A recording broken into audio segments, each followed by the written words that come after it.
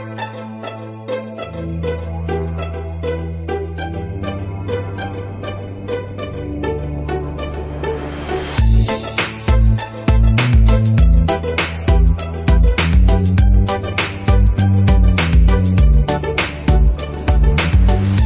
there, Knicks fans. How are you? It is a pleasure to be with you on another episode of the Knicks Film School podcast. We are recording this on Wednesday night. It is another off night. There are 2 days in between games here. The Knicks play Thursday night against the Boston Celtics back in the Garden. And we have no shortage of news to discuss over the 2 days that we've been off, so I got someone that knows a little bit about some of the things that are being discussed. JB, you there, buddy? I'm here. You've had so many, good guests that it was hard for me to get a spot, but finally it's me and you on here. Yeah, I created that podcast Google sheet, and all the dates are just filling up. You had to that's great. You had to wait in line, and I made you hold up your hand and wait nicely for me to call. No, I'm kidding, obviously. So it's crazy, man. The team doesn't play for 2 games or 2 days, and is it just me, or I guess when did the Wall rumors start? Was that Monday? Yeah, well, I guess it was probably technically, Tuesday morning after that game. Okay, so then what I was about to say is true, which is that these 2 off days have arguably been the buzziest, I don't know, you want to call it news days, not like fake news days that we've had all year, and the team hasn't even played. Yeah, well, maybe that's it, right? Because everyone's got to write something, so they certainly do. And, it's funny because obviously now with the site where we try to compile all the different information together.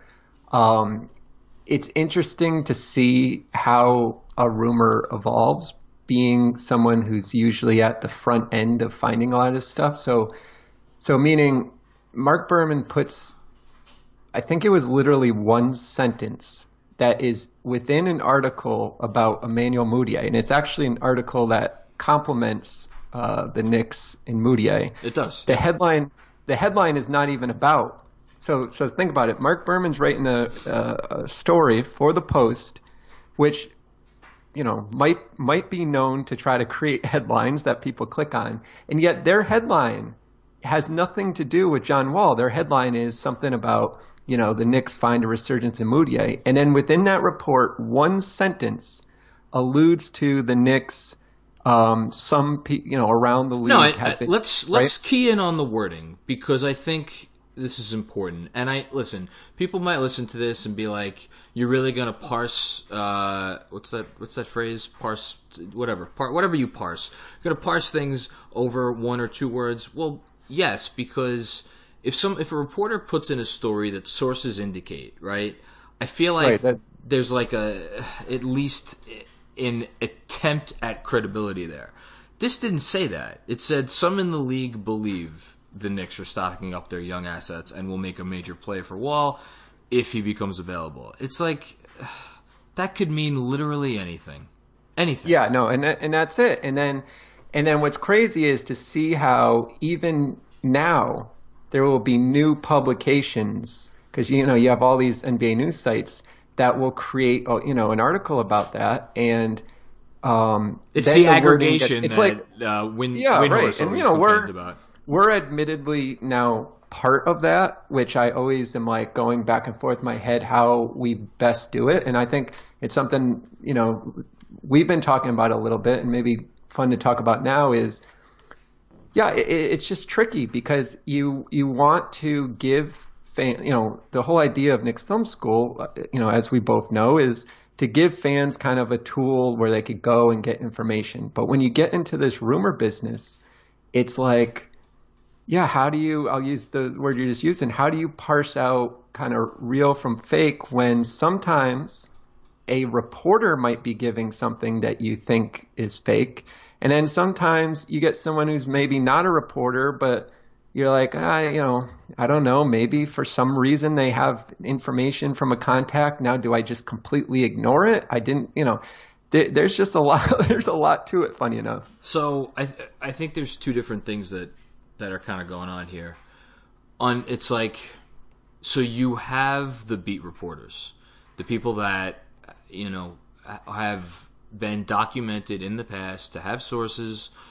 If you want to go through every rumor that Berman has ever come up, and we're just using Berman happens to be the example here. It could be anyone. It could be Ian Begley, who we just had on the pod a few weeks ago. It could be Steph Bondy. It could be whoever. It doesn't matter who it is. But these people have had a history of having sources give them stuff. I don't know what their hit rate is, but it's a lot less than 100%, and it's greater than 0. I think we could agree on that. And they put something out there, and then that gets buzz. And then on the other side of the coin, there is, like, whatever it was, 2 hours ago, 3 hours ago, some account on Twitter that has, 20,000 followers that is, what is it, Legion Hoops was the guy?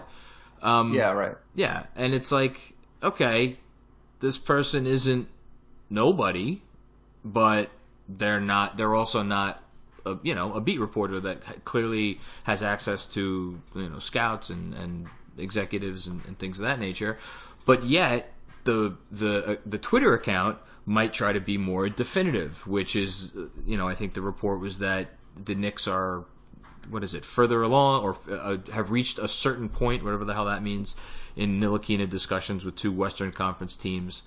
So it's like, I don't know. And then what do? Do we ignore it? Or do we give, if we put it on the site, does that give it credence? I don't know. Do you have the answer to these questions? Because I certainly don't. No, I know. And that's what, I was actually just talking to someone on Twitter about that point. Is, the idea is like, okay, now, remember, we're just two fans, right? Like, we're nobody. So, I'm never thinking like, oh, I have this platform. So, if I comment on it, on Legion Hoops, whoever the hell it is, like, now I'm giving them exposure. Like, I'm just not programmed to think that way because I'm still in my head tweeting from my personal Twitter account, and it just happens to be called Knicks Film School. So, but then, yeah, I get complaints sometimes, I think, from people on some of that stuff because it's like, oh, why even give them anything? It's like, I don't know. I guess for me as a fan, like, I always like to know everything that's going on, and I was smart enough myself to see, especially because I think we add context, like, okay, this is really probably a nothing thing, but, whatever. It's just kind of interesting to see it's out there. That's kind of the, where I've sat with it. And, but I think to me, the more challenging one is when it is from an actual reporter and it is something that, the wording is in such a way where you're like, do I pull this out and make a headline of it when it doesn't seem like it's worth a headline? But that said, it is news and it is something from a report. Like, to me, it's those things that are a little tougher than these ones that are obviously not, not very credible. So, I'm an attorney by trade.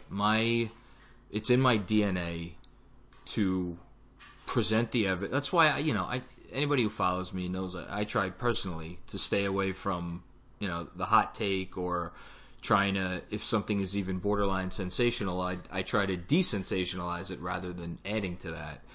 It's like present the evidence, unfiltered, and let people judge however they're going to judge. And to me, that's the best approach, to go, as opposed to, and I know what you want to avoid, and what I want to avoid is trying to make this into a bad game of telephone, where it's like, right, right, exactly it. That's it. And then, and just kind of adding to the noise that's already going to be out there, and you definitely don't want that, and and it is tough too because I guess, I have to think more about, the size of the account too, because, a lot of times, I will see stuff that, hasn't been picked up by a lot of places. So therefore I got to kind of decide, do I just kind of let it slide? I know eventually someone's going to get it. Do I, are we, do we make it a story quicker because I guess the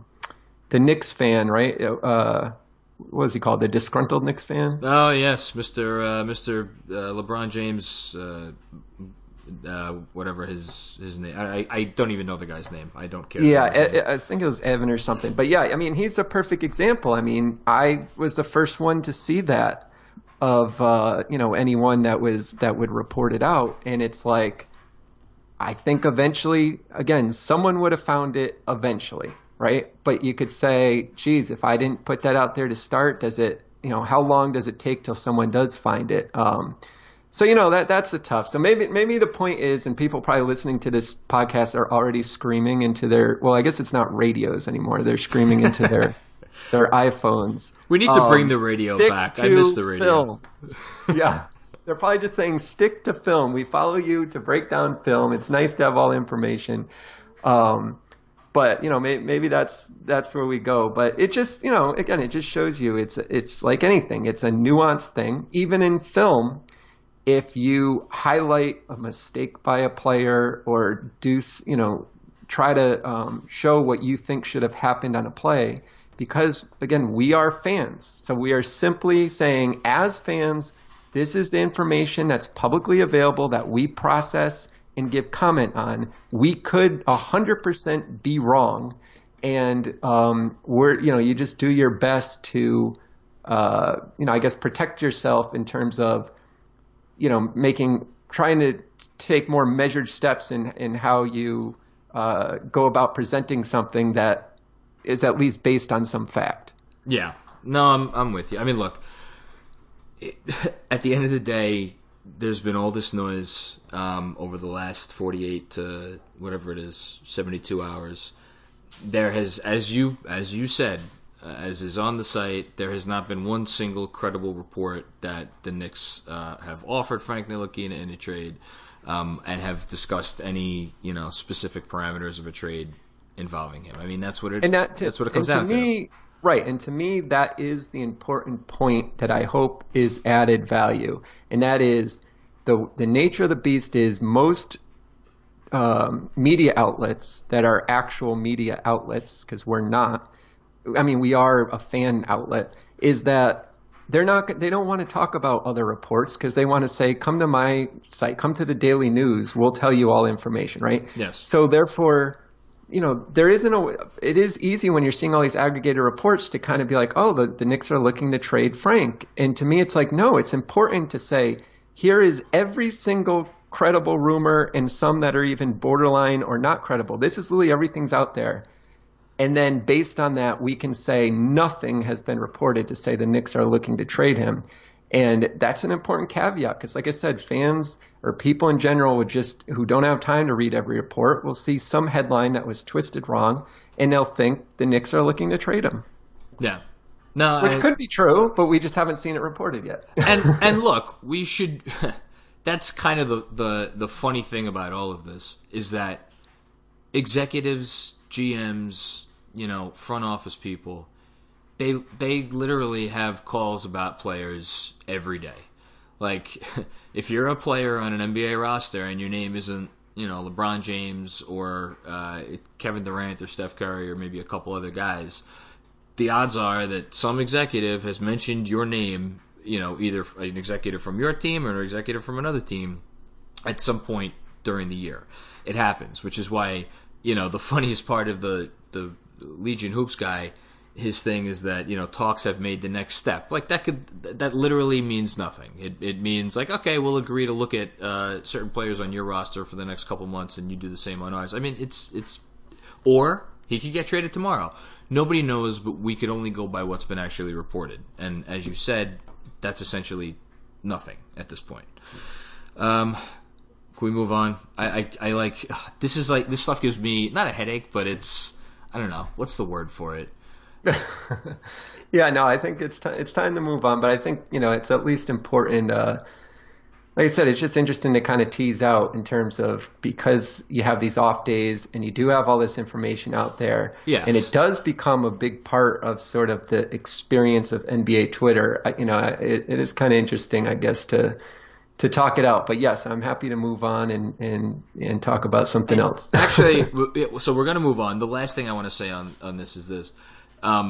Media members occasionally, when fans critique things that they will say or write or whatever, will then come back with, oh, of course, it's, you're blaming the media. Again, it's not anybody's fault.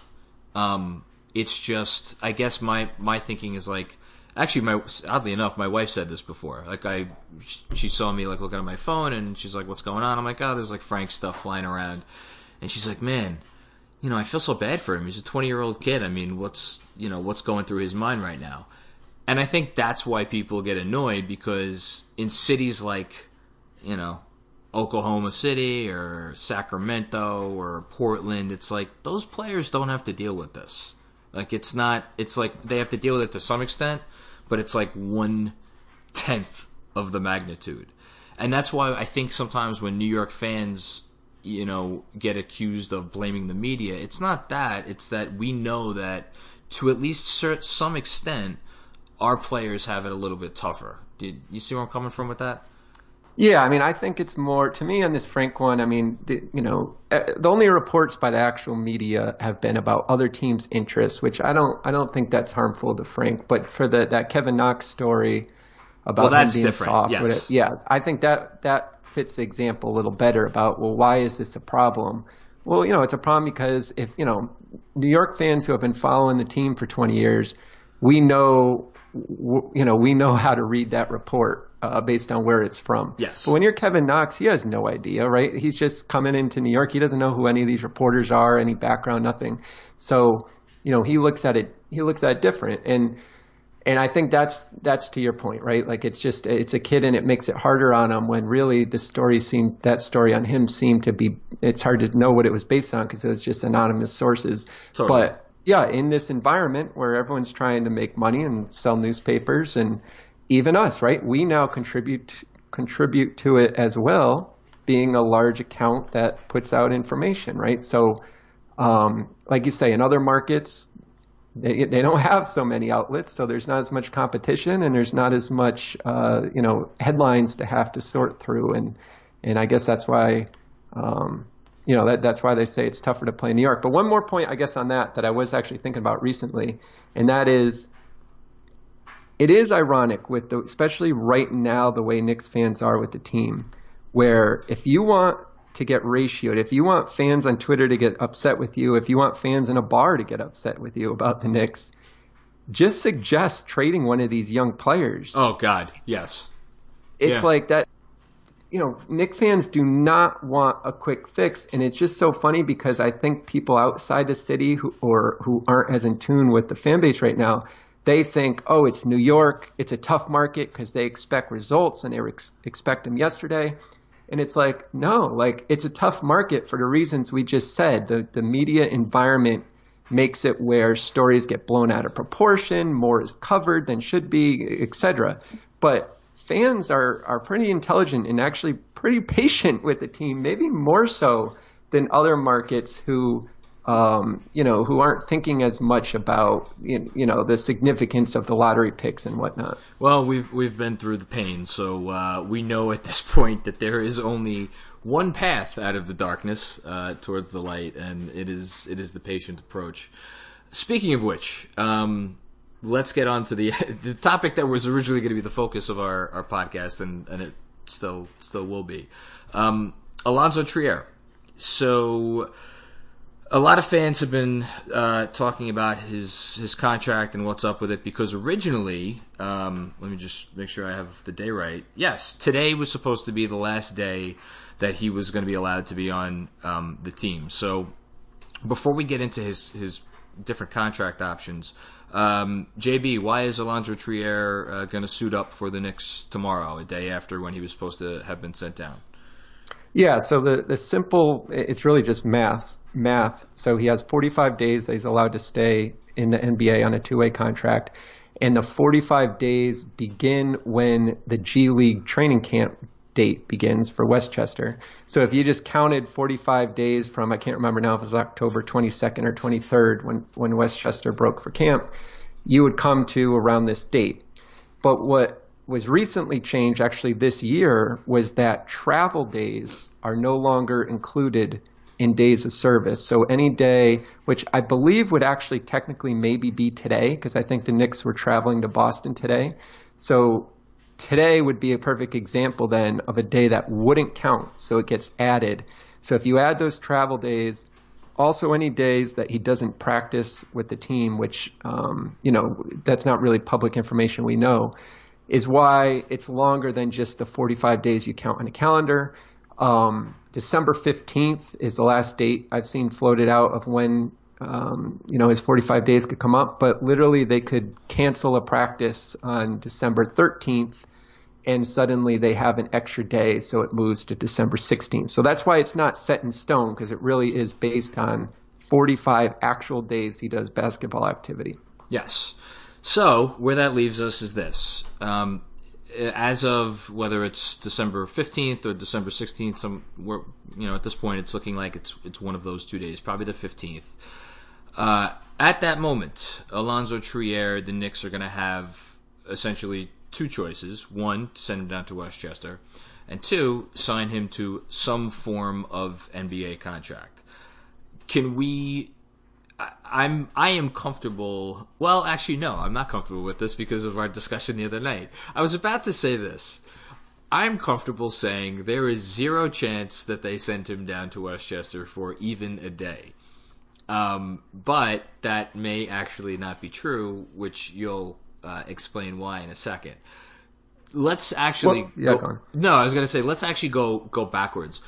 My understanding, the way we've talked about it, is there are two different contract options that they have for him. Is that right? The 2-year option or the rest of this year? Yeah, I mean technically there is a third option, and that is.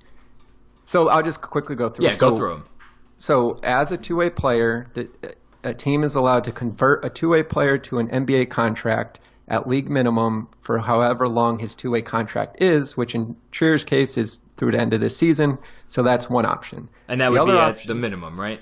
That would be at the minimum to the end of this year. The other option is they can sign him to this wouldn't be converting him. This would just be simply signing him to a league minimum deal. And league minimum deals, so I should start with the Knicks are over the salary cap. So any rule that applies to them for signing Trier beyond converting him from his two-way, which we just discussed, they have to follow the same cap rules they would for any free agent, right? So therefore, since they're over the cap, they have to use a salary cap exception to sign him. And the exceptions they have available are either they sign him to a league minimum deal, which actually can be for up to 2 years, but it would only be league minimum. Which is that's the exact same thing as the conversion option, except the difference is that it could technically be for another year, correct? Exactly, okay. Right. The next option is and this is the one I think you didn't mention, but it's because it's the least likely. They could use what's remaining of their mid-level exception, which is about $650,000 for this season, and they could technically sign him with that for up to 4 seasons. But the problem is they would have to start at that $650,000 number, and then he would get 8% raises over that. So, the idea that he's going to sign a 4-year deal at what equates to league minimum, again, highly unlikely. So that's why you come to the most likely option, which is the biannual exception, which they have up to $3.5 million or $3.4 million to spend, and they can sign him up to 2 years with that. Okay. So before we get into the wisdom of each of those, if he signs the league minimum deal for the rest of this year, at the end of this season, he becomes a restricted free agent, right? Yes. Okay. If he signs the biannual for the rest of this year and for all of next season, about $3.5 million this year, $3.5 million next year, does he become a restricted free agent at the end of next season? Yes, as long any player who has less than 3 years of service in the league would be a restricted free agent, which he still would be, obviously, because next year would be his second year in the league. So he'd still be restricted. Okay, so either one of those options, there is no possibility that the Knicks wouldn't at least have matching rights on him should a team come and blow him away with some type of contract offer. So do we want to say at this point which do you think is the more likely of those two that he signs?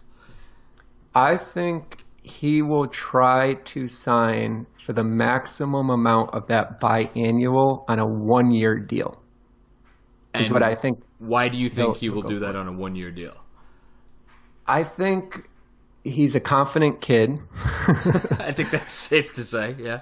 And I think that with the amount of salary cap space that will be available next summer, because it's literally nearly half the league is coming off the books. So you can look at that two ways. That means half the league is going to be a free agent, so there's a lot of competition for those cap dollars. Or you look at it as that's half the league coming off the books. Now, it doesn't mean that's half the total salary coming off the books. I don't know what that number is, but it means there's a lot of money in the pool. Right. So if you're looking at a player like Trier, who's 20, I guess he'll be 23 years old at that point, and has proven that maybe he was obviously overlooked in the draft. I could see teams wanting to make an offer to him that would probably be more than 1 year, 3.5 or 3.6 million, whatever the second year of his deal would equate to if he signed the 2-year deal right now. And I'm betting that's what he would bet on too. And here's why that's going to be a problem. And let's just spell it out.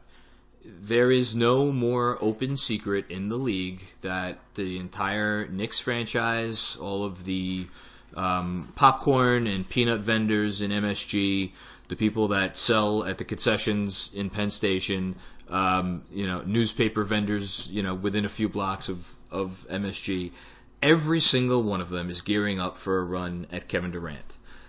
Everybody in the league knows that. So, if you're a team that isn't likely, usually, to sign a good free agent, there is nothing stopping you from, on July 1st, and let's add this caveat that agents talk to I know you're not supposed to negotiate before July 1st. It's an open secret that everybody does negotiate, and it's a reason that these deals are reported at midnight, because these negotiations have been going on for days, maybe weeks, months, whatever.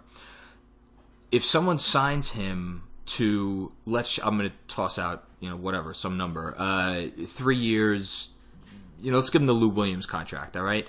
3 years, $24 million. He signs that at midnight on July 1st. What then happens to the Knicks' available cap space? So they then have 2 days to match that offer, and they are allowed. It used to be 4 days, right? 3 or it used to be 3. I know they lessened it. I think so. And I'm pausing for a second because I'm making sure it's 2 in my mind, but I'm pretty sure it is 2 days to match. And what it means if it happens on July 1st is you're in that. Well, I guess you're in that moratorium phase where no one officially signs until was it July 7th or something like that. But sure. What happens is, while the Knicks can match any offer and they can even exceed the salary cap to match an offer, they would need to at least have that amount of cap space, available to them to match it.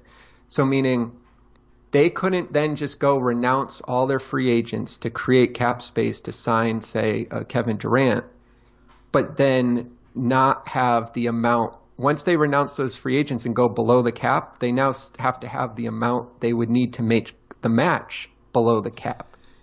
So that would obviously complicate things, because depending on timing. Now, again, that's why I think you said right away on July 1st, the idea is if they got Durant or whoever, Kemba Walker, to agree to sign a deal and it happened before this offer was made, they then could sign the player with their cap space and then exceed the cap to match the offer.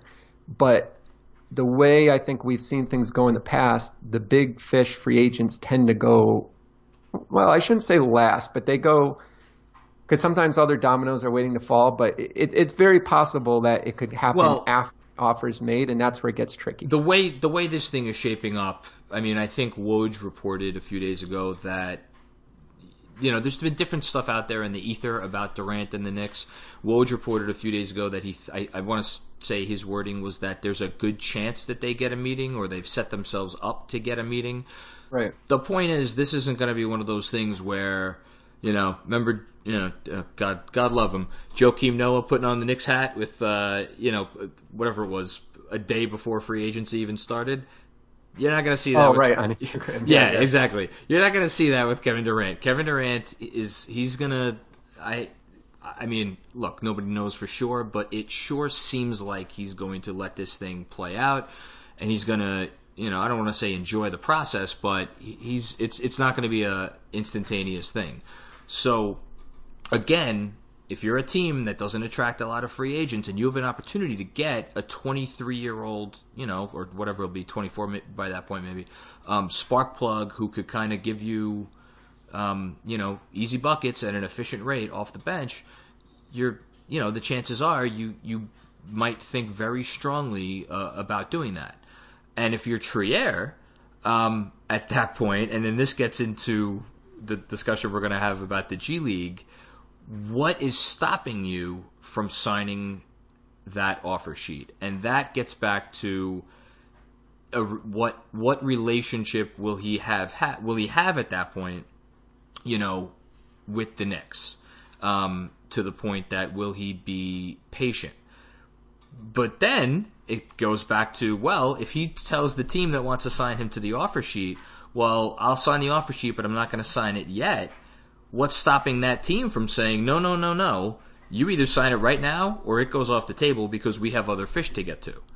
And that's where it gets complicated. And that's why, as much as the team may want to build up a good relationship with Trier, and have him be patient and the whole thing, it may not matter, because if it's the incentive for the team to hold the offer sheet out there while the Knicks handle their business, that incentive is not there for that other team, right? Right. Yeah. Right. That's what it comes down to. So it could, and again, we're basing this off of 23 games, whatever he's played. So who knows if there is, and we're not even saying, you said 3 years, $24 million. We're not saying some ridiculous offer sheet, but right now, as it stands, the Knicks are about $7 million short of what they would need to have max space to sign a Kevin Durant type free agent.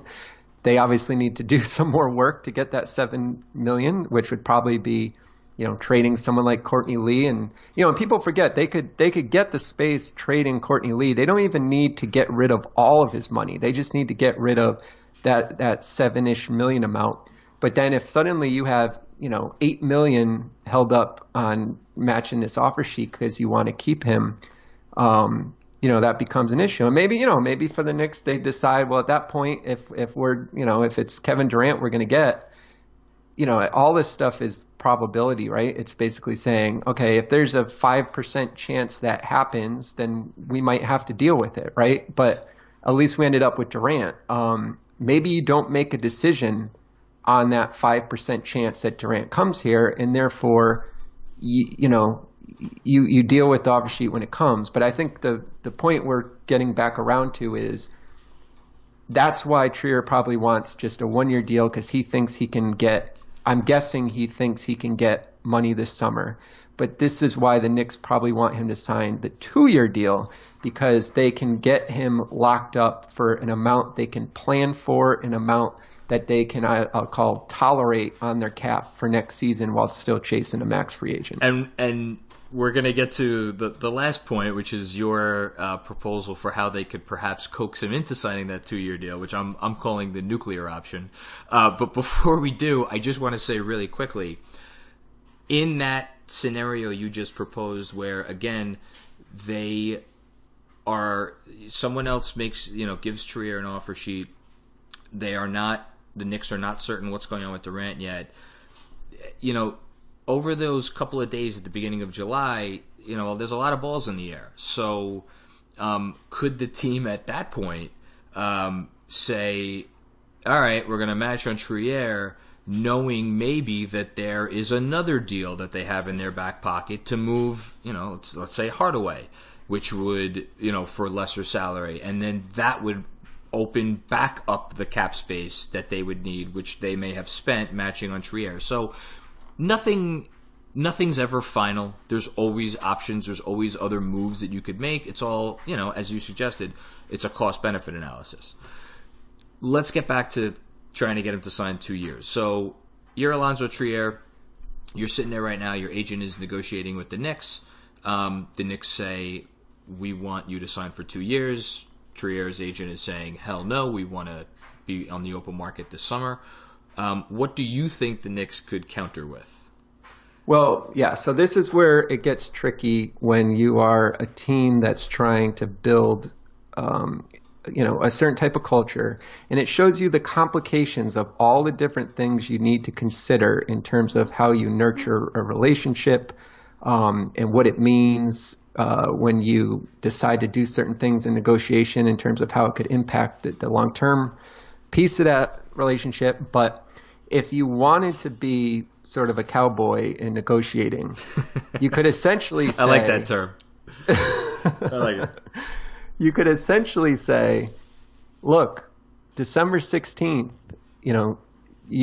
there's a nice spot in the rotation down in Westchester for you. You can go down there and you can play for the rest of the season in the G League, because we're only going to offer you this 1-year deal. And if you don't take it, then we're not giving you anything else, right? Hold on. You said we're only going to offer you this 1-year deal, meaning you mean the 2-year deal. Oh, right. I said 1 year. Right, yeah, right, 2 right. Years. Exactly. I'm sorry. It's right. So it's saying we will not accept only a 1-year deal. We're only going to offer you a 2-year deal. And if you don't take it, you only want 1 year, then we're playing hardball. And that would basically say to Trier, okay, well now I have to, A, potentially forfeit the amount they would give me this year. So that could be $3.5 million. B, what happens to my value in the league because I'm not playing for several years, several months. So I guess, you're kind of in a corner. But like I said, that's something I don't think you got to be careful, because that's not something that helps your relationship with the agent and the player. And I think there's a lot more to it than just that. But it is something you could do to try to negotiate and enforce that move, especially if you're the Knicks and you're talking to agents or throughout the league who tell you, even on this small sample, we think he can get X next summer. And if that X amount in an offer sheet is something you don't want to have to deal with, that might push you more towards saying we really need to get him for 2 years if we want to keep him here. We kind of disagree on this. Not disagree, but my thinking is this. I think this particular front office I think they value, we were talking about this with Mo Hamilton, right? That this factored into the decision to waive and stretch Noah when they did, because he's a respected guy around the league. His agent is one of the power players in the sport. I think they want to maintain that good relationship, and I think that if they do the right thing, so to speak, by Trier now, so give him basically let him sign the 1 year biannual exception for the rest of the season, I think there's a greater likelihood at that point that he will be not run out at midnight on July 1st and look for that expensive deal. Now, that being said, will it stop? Maybe the Knicks, kind of just ask him, okay, we'll give you the 1 year, but do us a solid at the beginning of July and, just, wait until we handle our business with Durant. Does Trier have to listen to that? Of course not.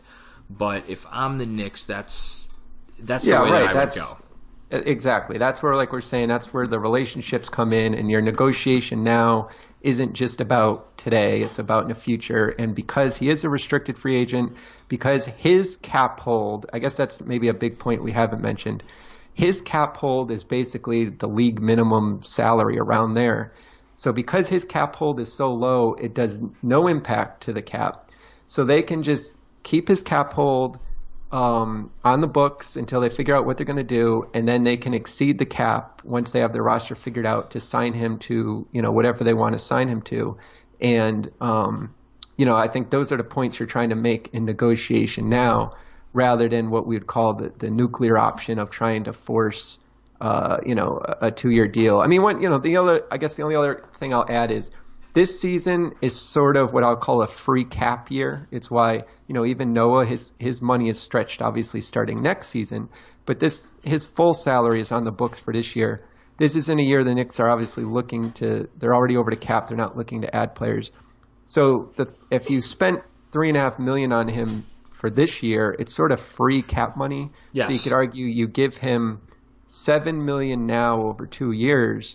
You're only feeling the cost of half of that, versus if you gave him the same $7 million in the summer, you actually feel the full $7 million cap hit, if I'm making sense. Yeah, and we should be clear that if the Knicks 1,000% should absolutely be trying to get him to sign that 2-year biannual exception. I think at this point, I feel like, look, Trier's not my favorite player.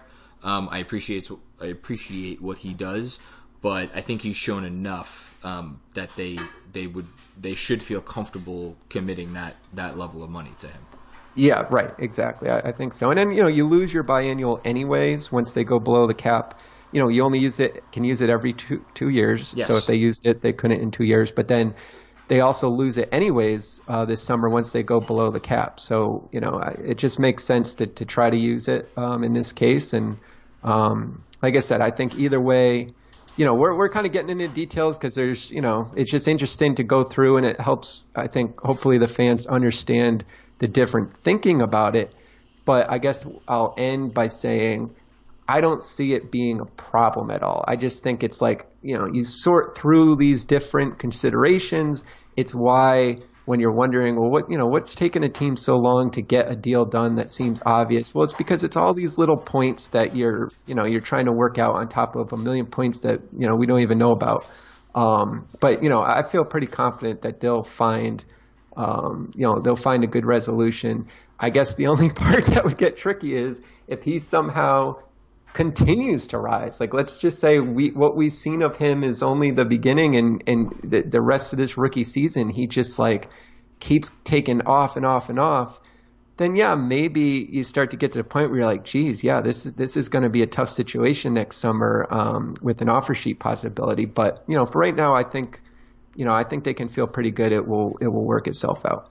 Yeah, I agree. The only other thing I want to throw in there before we sign off is that, because I'm sure someone's going to be like, the Knicks were stupid. They should have signed him to multiple years before the season ever started. Well, no, because an undrafted player coming in and essentially performing like one of the, 5-6 best rookies in the class, I want to say it's literally unprecedented. I mean, it's not like we've never had undrafted guys produce before, but to the level that he is, where he's playing this many minutes and scoring this many points and scoring them as efficiently as he is, and now obviously they're giving him some backup point guard minutes. It's another possible added pocket of value. I don't. There's a lot of things you could criticize the Knicks for. I don't think that's one of them, at least not in this situation.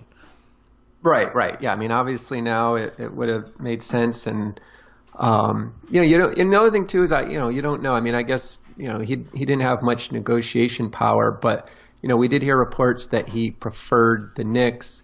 I don't know if the Knicks tried to get him on the 2-year. If there was another team, who knows? Maybe there's another they did. team. Yeah. Right. So we don't know, but like you said, you couldn't predict that it would work out this way. I mean, who would have thought we'd be doing a podcast on an off night in December and we wouldn't even be bringing up Kevin Knox, right? Like, yeah. It's just crazy. So definitely interesting. Well, the time is now, what is it, 7:47 p.m. Frank Ntilikina is still, I'm kidding. Frank Ntilikina is still a Knick, and there are no new rumors. I don't expect anything to, if anything did happen, I don't expect anything to happen until December 15th because that's when people signed this summer can be moved. So, if you're a Knicks fan and you're listening to this and you're expecting to wake up and see some news the next day or the day after, I don't think that's going to happen. Is that all we got? Anything else we want to say before we go? No, I think we covered it all for now, but I'm sure, we'll go to sleep and there'll be some new sentence buried in a story somewhere that will become a big headline, and we'll be on to that one. Yes, well said. All right, well, JB, enjoy the rest of your evening. I am going to do the same. And you out there, thank you for listening to another episode of Knicks Film School Podcast. It's a pleasure having you as always. Rate, subscribe, review, all that good stuff. Spread the word.